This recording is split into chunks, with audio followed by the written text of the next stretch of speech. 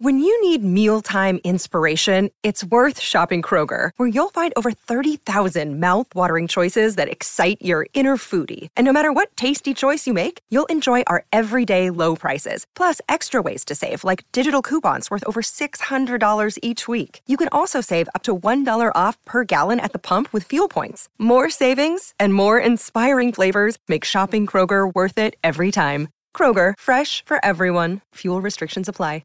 This is Optimal Living Daily, episode 903, the little productivity tip of a Zen teacher, and turn inspiration into action, both by Leo Babauta of ZenHabits.net, and I'm Justin Malik, your personal narrator, reading to you every day just like an audiobook, but free of charge. Happy 1st of June if you're listening in real time. I have 2 posts today for you from Zen Habits, from the creator of the site, Leo Babauta. So for now, let's hear today's 2 posts and continue optimizing your life. The Little Productivity Tip of a Zen Teacher by Leo Babauta of ZenHabits.net. A little while back, I ran into a friend, Susan O'Connell, Zen teacher and president of the San Francisco Zen Center, and she did something old-fashioned. When I said we should have tea sometime, she immediately went to her bag and got out her paper calendar and suggested we make a date right then. I said, "No, you're busy. We can set a date later." She said she tries to only deal with something once. It's an old-fashioned piece of productivity advice and something that I've done in the past, but it works. Deal with something once. Do it now. Then it's off your mind and you can fully focus on the next matter. Do most of us do this? We might read a bunch of emails and say, "I'll reply to those later. I'll decide later." We might see a bill or other piece of mail and put it aside for later. We put up small decisions and tasks for later, and they pile up, weighing on us at the back of our minds, pulling on us until we collapse under the weight of later. Try dealing with it immediately. If you open an email, make a decision on it immediately. Schedule the appointment in your calendar, reply, do a small task it requires, or if it takes too long, then you can put it on a to-do list, but avoid this if possible. David Allen suggests a 2-minute rule. If the task can be done in less than 2 minutes, do it now. I suggest 5 minutes, even up to 10, as that means you have one less thing to worry about. At any rate, archive the email once you've dealt with it or delete it. You're done with that. Move to the next and repeat. This applies to everything else: mail, paperwork, phone calls, requests from others. Deal with them immediately or schedule a date to deal with it later if necessary. When you're finished using something, put it away immediately and avoid a mess later. This is also how I keep clutter at bay. When you're cooking, wash the items as you go to avoid a huge kitchen mess.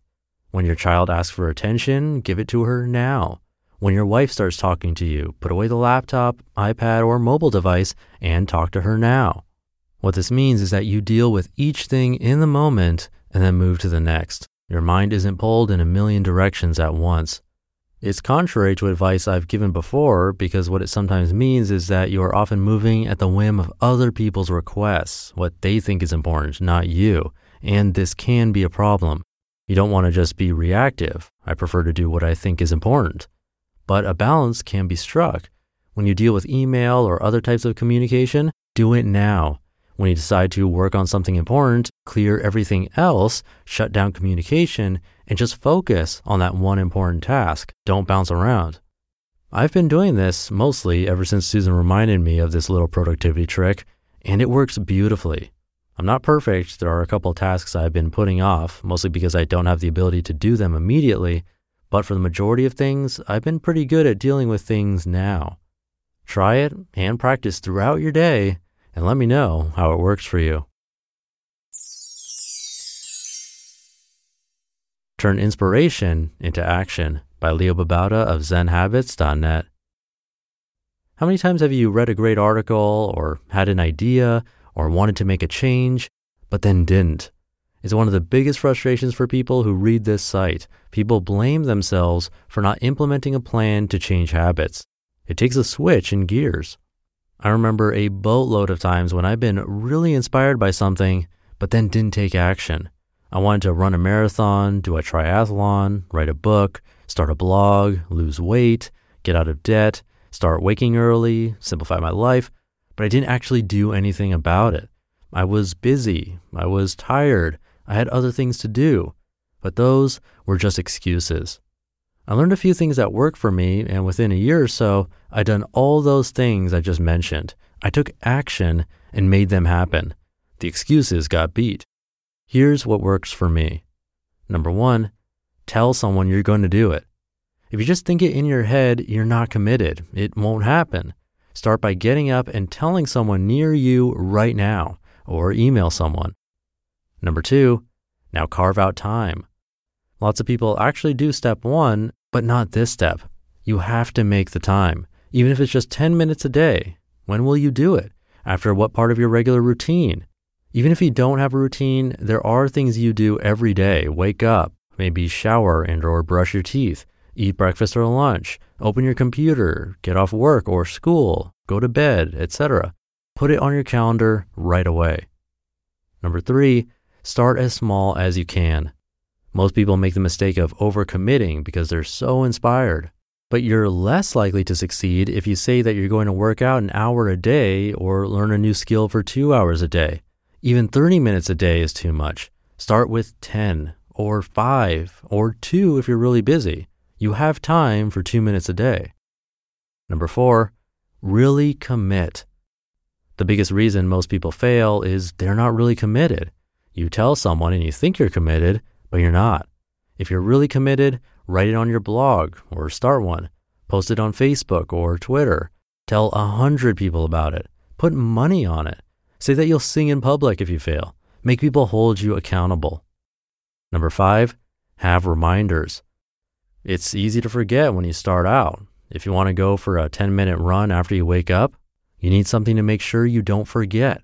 Put your running shoes next to your bed or in your doorway, laid out with running clothes, or sleep in your running clothes. Put up a big sign somewhere you won't miss. Use sticky notes stuck to your computer. Computer and phone reminders are good too. And number 6, at the moment when you want to avoid it, pause. There will be a moment or a bunch of moments when you think, I'll do it tomorrow. That's the moment you have to not let pass idly by. Stop yourself and just sit there for a moment, not going on your computer, just turning inward. What are you afraid of? What's stopping you? There is a discomfort you're trying to avoid.